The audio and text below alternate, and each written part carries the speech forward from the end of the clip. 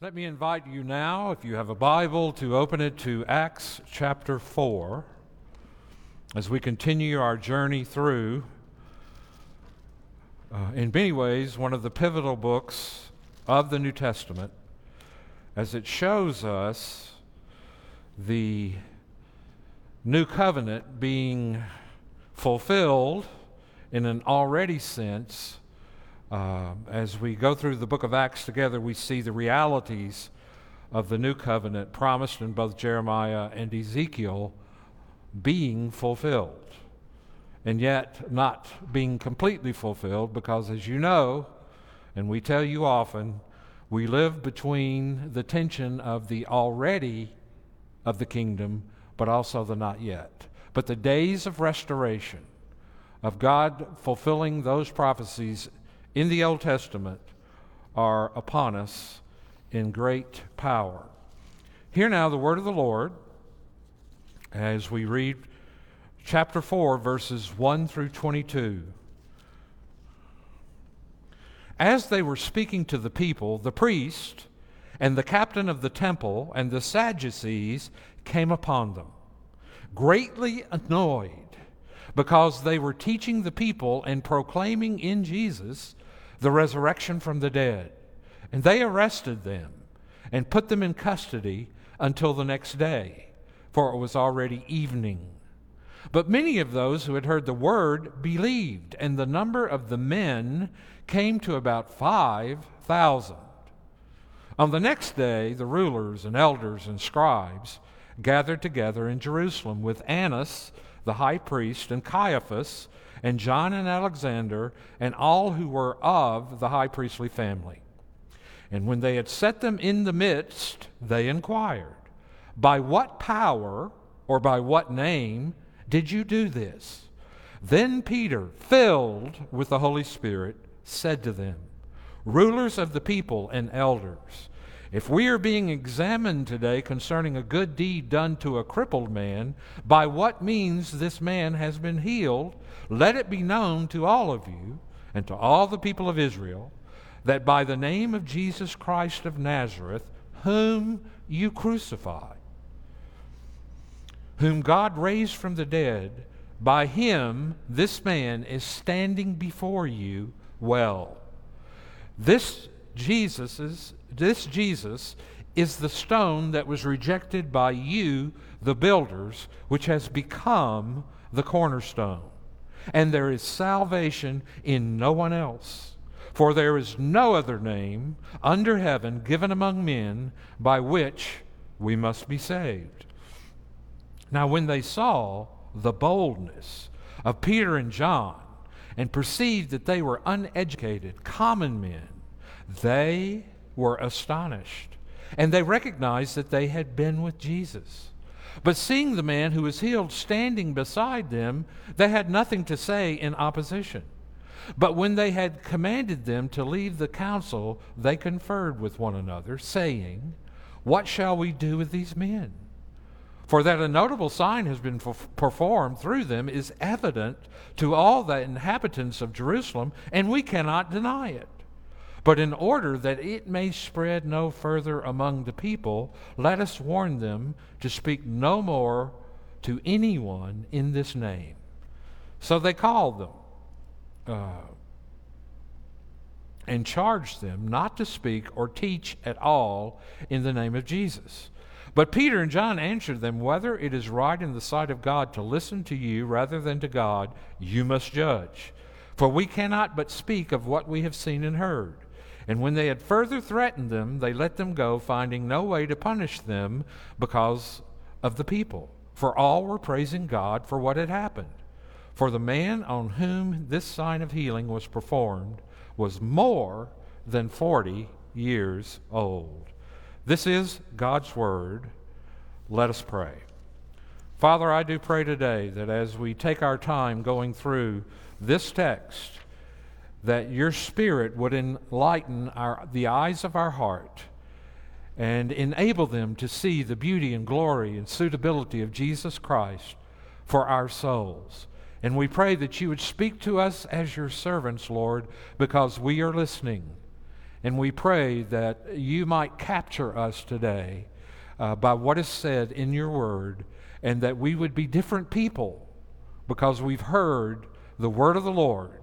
And we pray in Jesus' name. Amen. The first 3 chapters of the book of Acts shows us the enormous power and resources given to the church. First, there is an intensive 40-day training of the foundational leaders, the apostles, by the risen Christ. And I cannot overestimate how shaping and powerful that teaching was and that training was, because we hear it coming out in every sermon in the book of Acts. We see that they got a real solid biblical theological understanding of the Old Testament through this time with Christ. Secondly, there is the outpouring and giving of the Holy Spirit. And finally, in Acts chapter 2, 42 and further, there is a tremendous picture of the life of the early church and the joy they were experiencing. It seems like everything is well. This thing is moving like a steam engine throughout Jerusalem, and it appears everything is working well. Everything's hitting on all cylinders. But in Acts chapter 4, verse 7, there is an unbroken record of persecution and opposition and hostility toward the church. Persecution becomes real. If the chief actor of the story in Acts 1 and 2 is the Holy Spirit, now the chief actor almost seems to be at this time Satan. And Satan is alive and well, and he is the one who attempts to destroy the church. And it's true in these chapters, he's only identified once by name, but his activity in opposing the gospel and the church is discerned throughout. One of the ways you know the church you are going to and the church you're a part of is preaching the gospel is you see persecution, you see opposition, you see hostility. That's one of the marks of gospel preaching. And the devil not only attacks the church externally, but as we will see in the coming weeks, he also attacks the church internally. And so as we begin to get to chapter 4, there are 2 issues in the first half of the chapter that are signaled in verse 2 that are dealt with kind of in reversed order. Let me tell you what those issues are. The authority of the apostles to teach people in the name of Jesus is mentioned, but not explicitly challenged until verses 13 through 22. More immediately, their proclaiming in Jesus the resurrection of the dead is confronted with questions about the healing of the lame man. And in connection with these questions about the healing of the lame man, Acts chapters 2 and 3 imply that the restoration of Israel had begun in Jerusalem. And many had responded in faith to the preaching about Jesus. No question about that. Acts 4 shows us how the leaders of Old Covenant or Old Israel associated with the temple and the Sanhedrin were being cut off from Jesus, and his prophetic successors in the healing and convicting proclamation emerge as leaders of a renewed Israel, the new Israel, the Israel of God, whose ministry is profoundly threatening to the old order. And so we're going to see something of a power struggle here between the fulfillment of the restoration of the nation in the last days and those who are still living under the old order. We'll talk about that more in a moment. Through them, the significance of Jesus continues to be proclaimed, and many, many people believe. And Jesus' prediction that the apostles would rule over the 12 tribes of Israel is shown here to be already in the process of fulfillment. A conflict over leadership over the people of God emerges, and later in chapter 5 we'll see it more. The ultimate focus, however, in this text is on Jesus rather than the apostles. He is the one in whom the resurrection from the dead, and all the blessings of salvation are to be found. God has exalted Jesus to his own right hand as the Prince and Savior for Israel. The authority and power of the apostles is derived from him, and their essential task is to point others to him, telling the people the full message of this new life. In Acts chapter 4, we have the first of 3 persecution episodes in the early stage of Luke's narrative. And so what I want us to do now, I have 3 things that I want to dig a little deeper into to help you understand what's going on and what the meaning of this particular narrative is. And these things are quite helpful. First of all, we see a response to the lame man being healed, to the authority the apostles seem to have in their teaching, and the fact that they're emphasizing the resurrection of the dead, and there's a reaction against that by the temple officers and also by the Sanhedrin council. But in our text, it first mentions who? The Sadducees. And let's think for a moment about the Sadducees. Who are the Sadducees who make such trouble for the church, both in chapter 4, verse 1, and in chapter 5, verse 17. Who are these people? And why are they so annoyed? And why are they so upset? Well, obviously, they're very religious people, no doubt.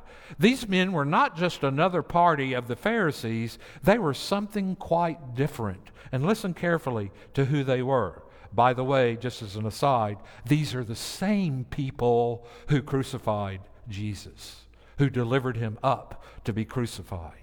These men were not just another party at the time, they were different. It would not be too far afield to say that the Sadducees were liberal in their theological orientation, whereas the Pharisees were very conservative in their approach to the Old Testament. They were middle-class conservatives. Theologically, listen to this carefully. The Sadducees did not believe in the resurrection or life after death. So you could see how preaching the resurrection might rub them the wrong way. They didn't believe this at all. As a matter of fact, they didn't believe in any kind of afterlife. Second of all, they were not looking for a Messiah. They thought the Messianic age had begun when Maccabees led a revolution many years before. In other words, they saw the kingdom of God strictly in earthly, political, humanistic terms. And since they did not look for an afterlife, they concentrated on excelling and doing well in this present life. And so they were focused very much on the present life, and they cooperated with and were cozy with the Romans and took high positions in colonial government. These were the aristocrats of Israel. These were the wealthy and powerful, sort of behind-the-scenes leadership in Israel. The Pharisees, again, were a party strong among the teachers of the law. They were very legalistically conservative and much more middle class than the Sadducees. And they did not approve of cooperation with the Romans, but they did believe the Bible quite literally. And they did hope for a Messiah and an afterlife. But when we look at these Sadducees and we look at the people who are now in opposition and annoyed and reacting against the events of the day, we are seeing the unbelief of the Sadducees, the rulers, the elders, and the teachers of the law, in contrast to the faith and repentance of the people who heard the gospel. And so the gospel going forth from the apostles, Peter and John here, exposes the unbelief of the temple officers, the rulers of the law, etc. Now, what we learn first is that persecution of Christians is at least expected and probably inevitable. And the passages to confirm this are pretty distressing. 2 Timothy 3:12 and Matthew 5:10 through 12, Paul writes in 2 Timothy, "You know all about the persecutions that I endured. Indeed, everyone who wants to live a godly life in Christ Jesus will, not maybe, but will be persecuted. Jesus' last 2 Beatitudes out of 9 are for those who are persecuted. He writes, "Blessed are those who are persecuted for righteousness' sake. Blessed are you when people insult you, persecute you, and falsely say all kinds of evil against you because of me." Jesus' Beatitudes are descriptive of what Christians really all are, and we're all supposed to be pure in heart, merciful, poor in spirit, peacemakers. Thus, both Paul and Jesus teach us that we will most definitely be persecuted. Second, this description of persecution must be put alongside Acts chapter 2 and verse 47. That the early Christians enjoyed the favor of all the people. In Acts 4:22, that all the people were praising God for what had happened, and that many heard the message and believed, and the number of men grew to about 5,000. In other words, as a church, they were both suffering sharp persecution and enjoying at the same time enormous popularity and broad-based support. They were both attractive and growing, and yet hated and attacked. And this description of the early church cuts 2 ways. If on the one hand we experience no attacks or persecution for our faith, it might simply mean we are people pleasers and cowards. We are not taking risk in our witness. We are not being bold for Christ. On the other hand, if we experience attacks without a concomitant fruitfulness and attractiveness, if we get lots of persecution and no affirmation, it may mean that we're being persecuted for being harsh or insensitive or strident. Jesus said we would only be blessed if we were persecuted for righteousness' sake. It is quite possible, and sometimes almost normal, for Christians to be persecuted not for their faith, but for their discourtesy, insensitivity, and a lack of warmth and respect in their dealings with others. Self-righteousness of Christians generates a lot of persecution because universally everybody opposes and hates anyone thinking they're better than them or superior to them. And so often persecution happens because insensitive, harsh Christians will be persecuted without praise. Cowardly Christians will have praise, but not persecution. Most Christians whose walk with God is weak really get neither. But Christians who are closest to Jesus will get both, as he did. In our day and time, it costs you to stand up for Jesus. It will cost you with your coworkers. It will cost you with your neighbors. It will cost you with family. It will cost you with with friends. It will cost you with everyone you have a relationship with who isn't a Christian. But there's at least one thing we learn about the persecution and the unbelief. It is extremely interesting to see in this text that the liberal Sadducees and the conservative teachers of the law are completely united in their opposition to the gospel. They both hate the gospel.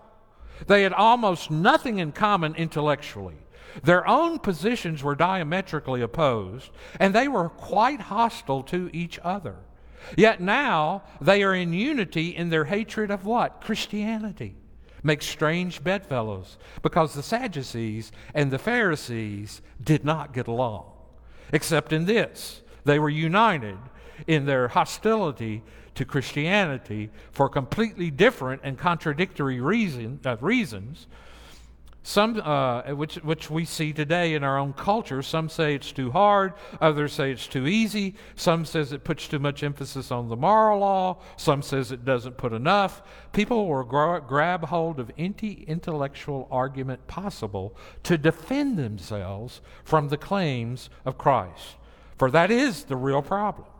Christ's exclusive claims, as we see in verse 4:12, that intimidate everyone. The gospel offends. It is a, how would I put it? An equal opportunity offender. It offends everybody. Martin Lloyd-Jones even went so far to say that if you have not been offended by the gospel, either one, you don't understand it, or number two, you've never really believed it. Because the gospel tells you that we are so weak and so sinful and so helpless and so unable to live in a way that God has called us to, that He had to send His Son to come and bear our sin on a cross, which says to us there's no other way you could be saved. He had to send His Son to obey the covenant of works, the law of God, on our behalf so that we could receive the righteousness necessary. In other words, the gospel strips us of everything we have in self, and it leaves us naked, clinging to the Christ of the cross. Now, what's particularly troubling to the leaders about the apostles is next. Their concern is by what power and what name did you do this? And number two, that these preachers and apostles of the gospel are unschooled and rather ordinary men. What is particularly troubling to the leaders is that the apostles have presumed to be teachers, public teachers, of both religion and morality without proper credentials. And that is highly, highly offensive to them. This is not just a perception of these ancient groups of people. In general, the upper middle class and upper classes put far more weight on degrees and professional accreditation than do the masses of working people. This is because people who have made it have gone to great efforts to attend the right schools and to win the proper credentials. And they tend to feel superior to the masses of people who are below them.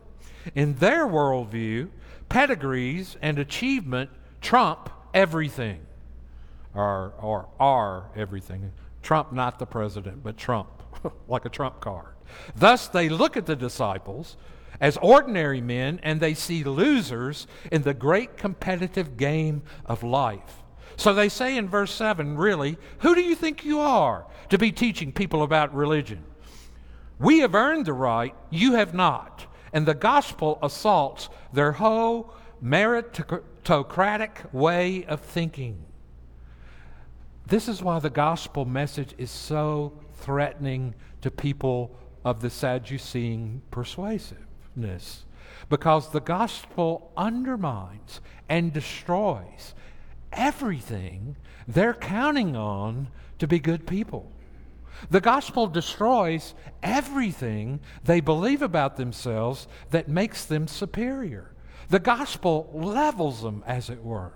The gospel completely strips them of everything. And the essence of self-righteousness is that by who I am and what I have done, I can earn, I can pay my dues, I can accomplish things in life, and so therefore, I am superior to you. And the gospel is extremely threatening to that mindset. The gospel is extremely threatening to power structures. And you have to understand, these Sadducees and the Sanhedrin Council and the temple dwellers, they were in power.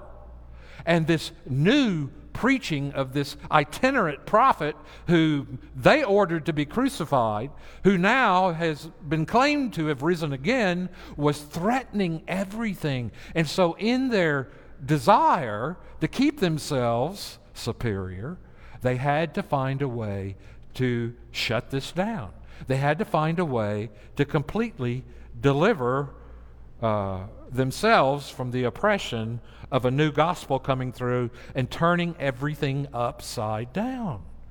I have seen this in culture. I have seen this in churches where people still have an air of superiority to them, toward others because of their particular station in life.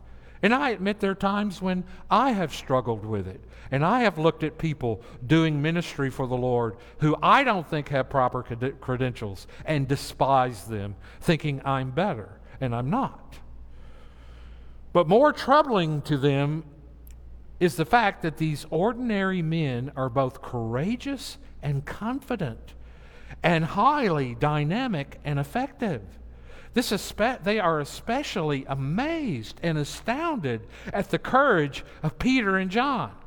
How could these people without pedigree and credentials have this kind of boldness and confidence? There was a holy boldness about the preaching of these guys. There was a genuine humility, and they were astonished that they had this. They had not earned it as they had, so how could they have it?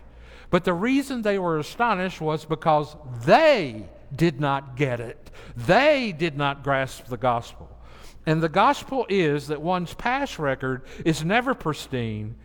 It is full of selfishness, pride, and sin, and that therefore ordinary men can be saved and chosen and gifted by God for service. Peter and John have confidence because they have received their position with God, and their position is His service, all by grace. What is unbelief? Many people see the word unbelief and they think, well, it's the opposite of faith. That's true in a way, or belief. But unbelief is more than that. Unbelief is writ large in the response of these Sadducees and temple officials to the preaching of the gospel. Unbelief, in its essence, is self-reliance. Faith, in its essence, is Christ-reliance. It is dependence upon Him, not independence from Him. It is needing Jesus.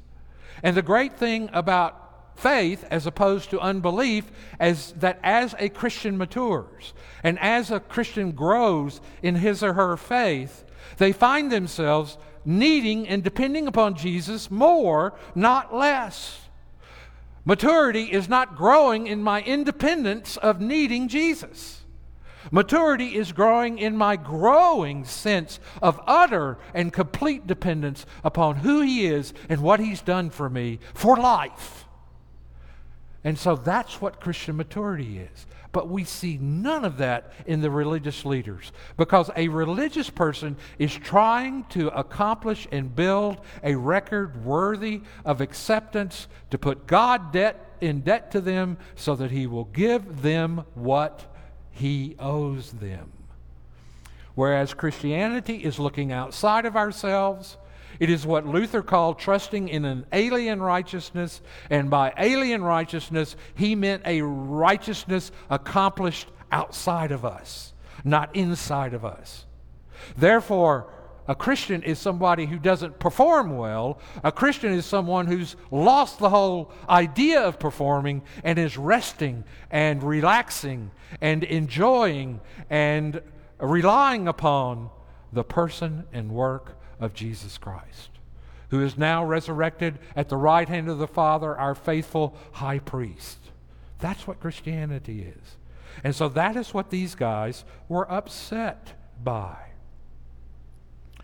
And so the leaders are concerned, that is, the leaders of the temple, about this enormous challenge to their authority. Here are a bunch of bumpkins. Here are a bunch of, think about who the disciples were. Peter's a fisherman, okay? He's a fisherman.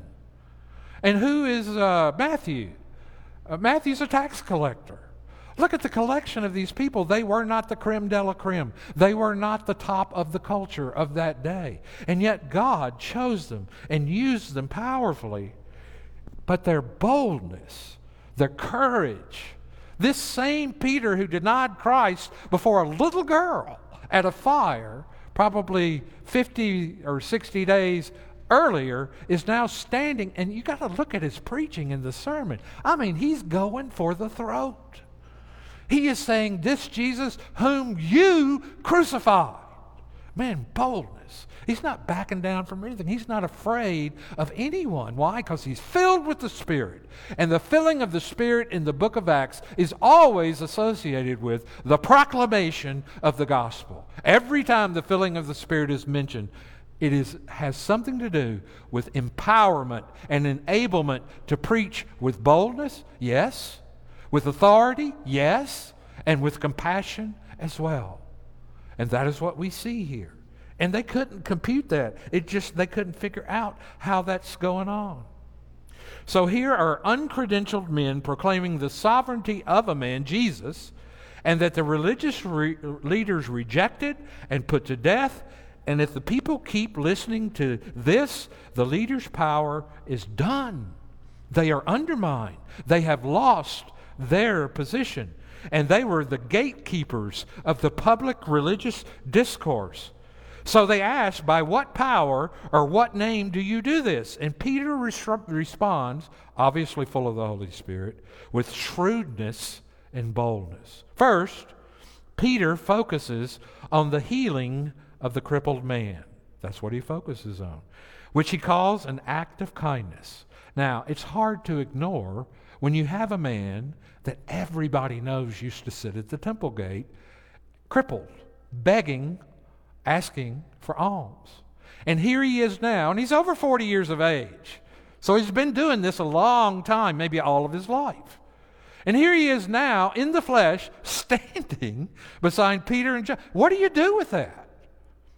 I mean, I knew about I had a philosophy professor in my undergraduate degree in Texas tell me that when he grew up as a young boy, people in Texas, at least in his town, did not believe there was such a thing as an airplane. They did not believe that people could fly. And so he said one day, an airplane was going to land in his hometown. And so they all gathered out by the runway.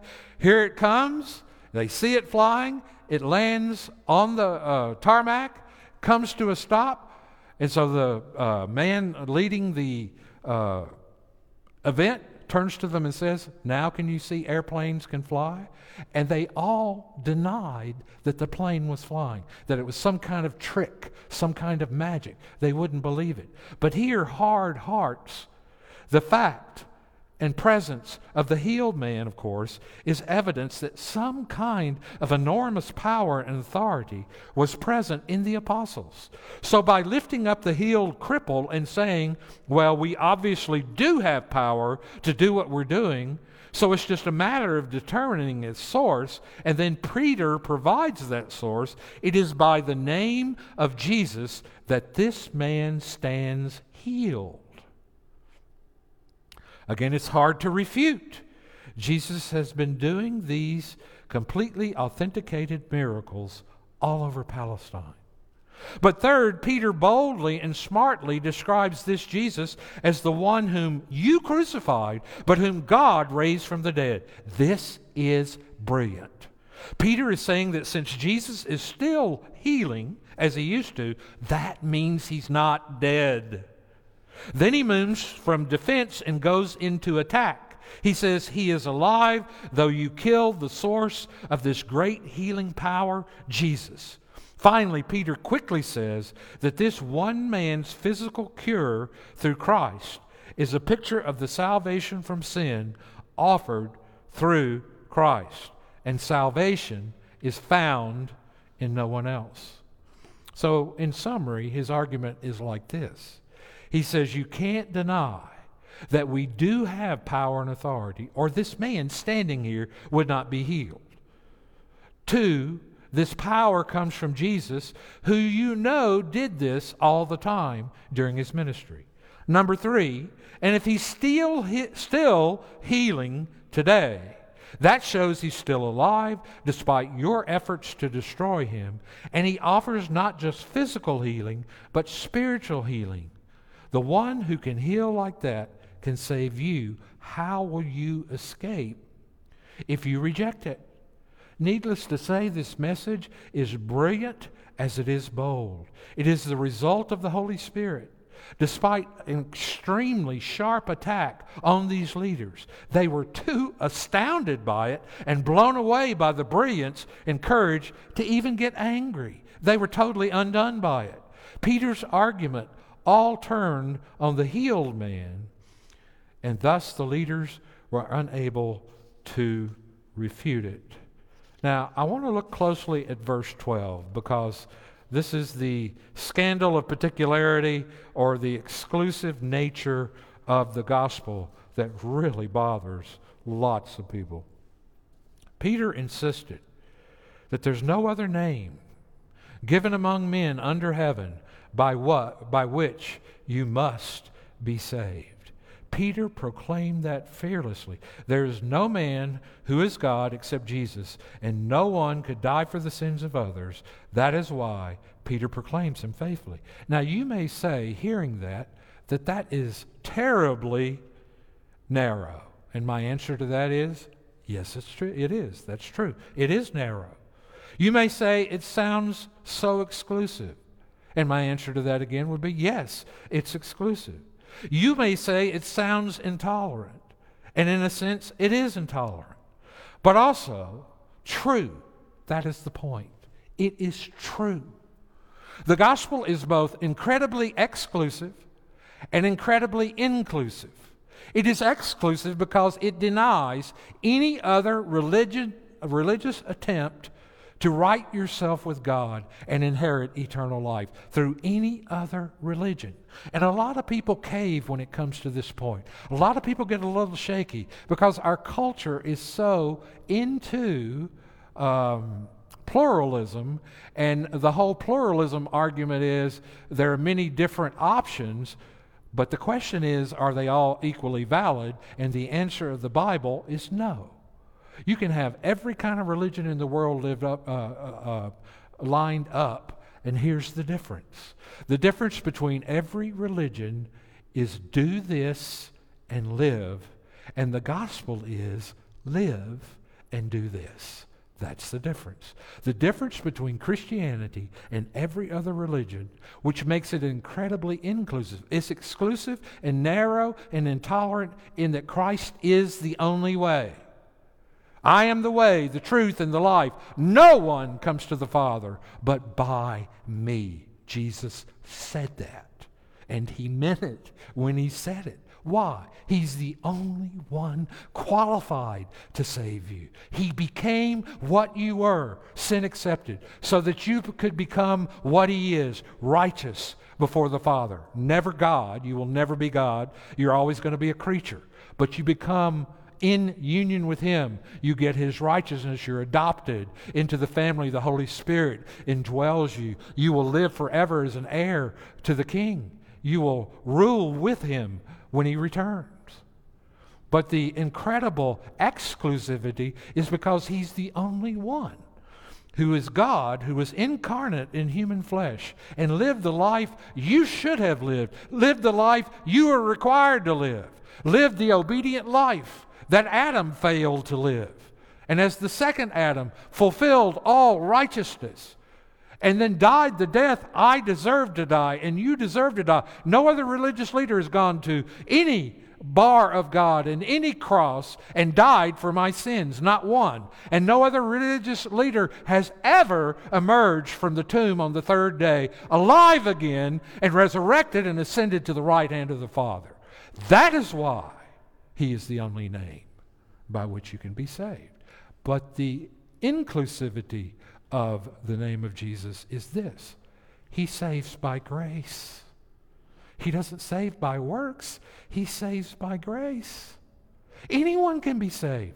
All you have to do is turn from striving, turn from yourself, turn from trying to be a better person, turn from trying to achieve a perfect record or a good record or a passable record, and just look outside of yourself and cling to him and trust in him, and he will save you eternally in that moment.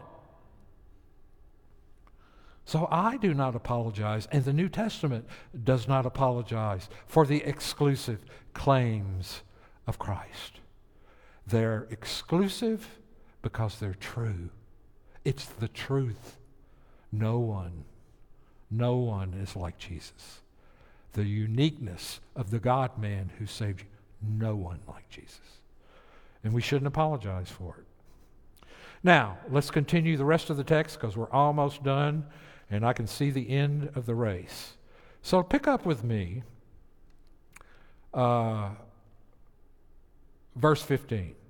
But when they had commanded them to leave the council, they conferred with one another, saying, you know what liberal scholars do backflips over this?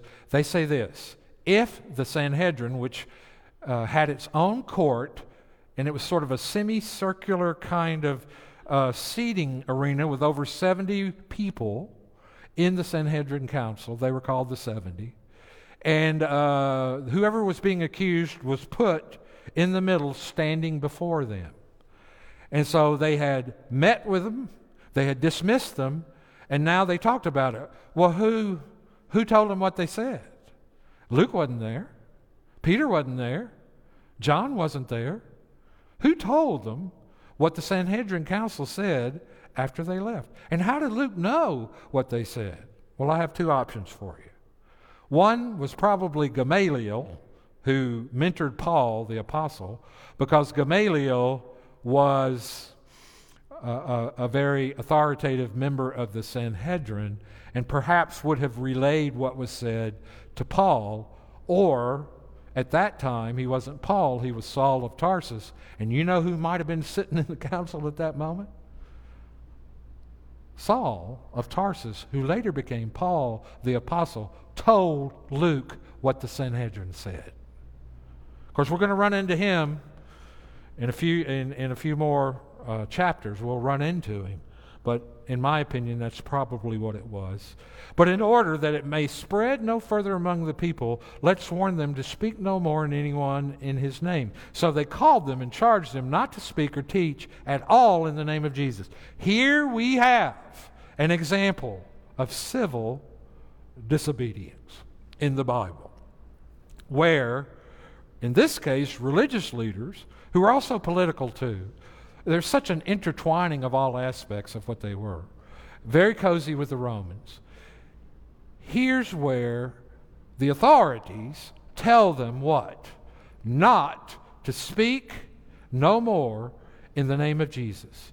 And they called them and they charged them not to speak or teach at all in the name of Jesus. But Peter and John answered them, whether it's right in the sight of God to listen to you rather than to God, you must judge. For we cannot but speak of what we have seen and heard.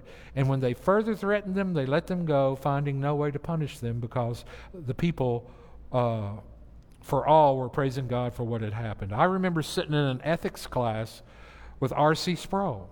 And R.C. Sproul was giving a lecture on civil disobedience. And you've heard this before, but it's always good to remember this. When is it right for the church to disobey the civil magistrates or the civil authority? And it is right to disobey. It is right not to be submissive when they command you to do something God forbids, or they forbid you to do something God commands. Now, as we look at our current world, in particular the coronavirus, I think some Christians have, in the name of civil disobedience, wanted to, and perhaps have, rebelled against the state. I could not do that, and here's why. Nobody in civil authority has told me I can't worship. Nobody in civil authority has told me I can't preach the Word of God.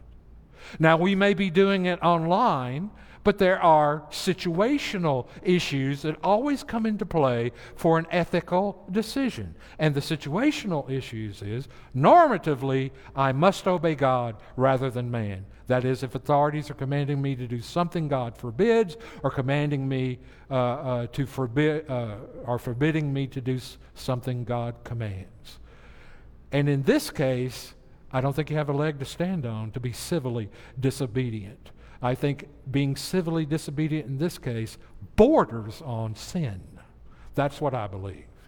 And I believe here is a classic case of civil disobedience where they had put them in jail, obviously, and absolutely told them not to preach in the name of Jesus anymore. There's only one other example of civil disobedience I know of in Scripture. And you remember in the book of Exodus, around chapter 1 and chapter 2, there's something called the handmaids. They were really, what do you call those that help with birth? What do you call those? Oh, midwife. Midwife. Thank you. That word just escaped my whole head for a minute. These midwives were commanded by Pharaoh to do what?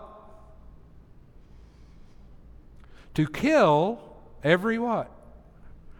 Every male child that was born in the book of Exodus. And the midwives did what? they didn't do it. They refused to do it. Of course, Moses was one of those born. But they refused to do it. And in that case, someone was commanding them to do something God forbade. And so we have to be careful in our knee-jerk reaction to jump to civil disobedience. Otherwise, we are disobeying God when we do that, because Romans 13 tells us to submit to the authorities. So some of you may wonder why we hadn't pushed back against some of this. And the reason why we haven't pushed back against some of this is this. This is the biblical understanding of civil disobedience. Now, am I pained by not being able to worship together with all of you every single Sunday?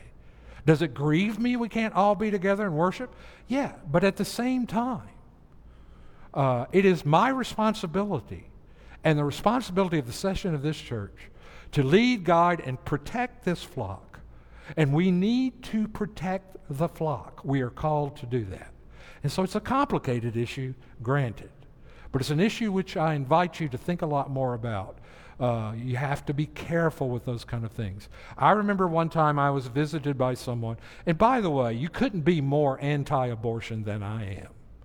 I grieve, I pray almost daily that God would bring judgment upon that happening. But I had a man come to my door one day who was anti-abortion, and he worked for Operation Rescue, and he wanted to come in and talk with me. And then so he looked at me and he said, "Well, are you a Christian?" I said, "Some people think so." No, I said, yeah, I certainly trust in Jesus. He said, "Well, then next week we're going to chain ourselves to the abortion clinic. We're going to get a chain ourselves." He said, "I expect you to come, right?" And I said, "Really?" I said, "So you think I should protest abortion by chaining myself to the clinic doors so no one can get in?" He said, "Yes." I said, "You're encouraging me to civil disobedience." He said, "Yes." I said, "Well, let me ask you this question." I said, "As much as I hate it, and you're going to think I'm a liberal because I'm a Presbyterian, number one, and you're going to think I'm a liberal because of the answer I'm about to give you. But you got to think, people. You have to think, not react. You have to think. You have to think biblically." And so I said to this young man, I don't remember his name, I said, "Has God commanded anybody to get an abortion?" I know, has the state or the nation commanded anyone to have an abortion? Is infanticide being practiced? I know it's something that God forbids. I know it's something God hates. But is the state commanding you to have an abortion? Are they taking advantage of people? Absolutely. Is it utterly wrong and an injustice? Absolutely. But I said, I can't disobey the law and chain myself to a clinic because that's not civil disobedience. I said, you have to think these things through. I said, I think you're reacting. And I said, I think there are better ways you can oppose abortion than going and chaining yourself and getting arrested and getting put in jail and then coming around telling people like me, I'm not as righteous as you are because I won't chain myself to a clinic. Well, he left, and I didn't think he was all that happy about what I said. Ran into the guy 6 months later. Ran into him. Wasn't looking for him. He wasn't looking for me. Might have been in a bookstore. I happened to spend time there. Ran into him. And he said, "Pastor?" I said, "Hi." I said, "How's it going?" He said, "Can I talk to you a minute?" I said, "Sure."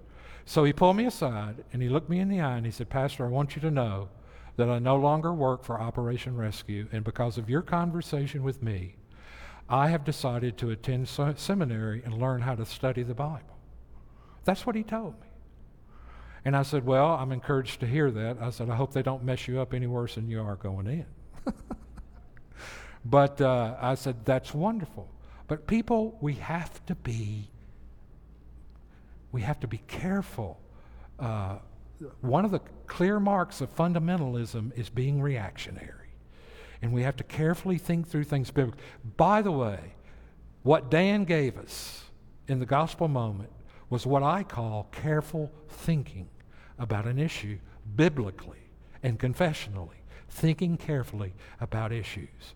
And that is the leadership you have at this church. That is what we will do, we promise you, is every issue is we want to think carefully and not just go off and react. There are times when I get emotional and I do want to react. And I understand that. Now, that said, and I'm not trying to offend anyone, but I'm telling you what I understand the Scriptures to be here. And so they threatened him, and then in verse 22, here's the closure. For the man on whom this sign of healing was performed was more than 40 years old. Compelling case.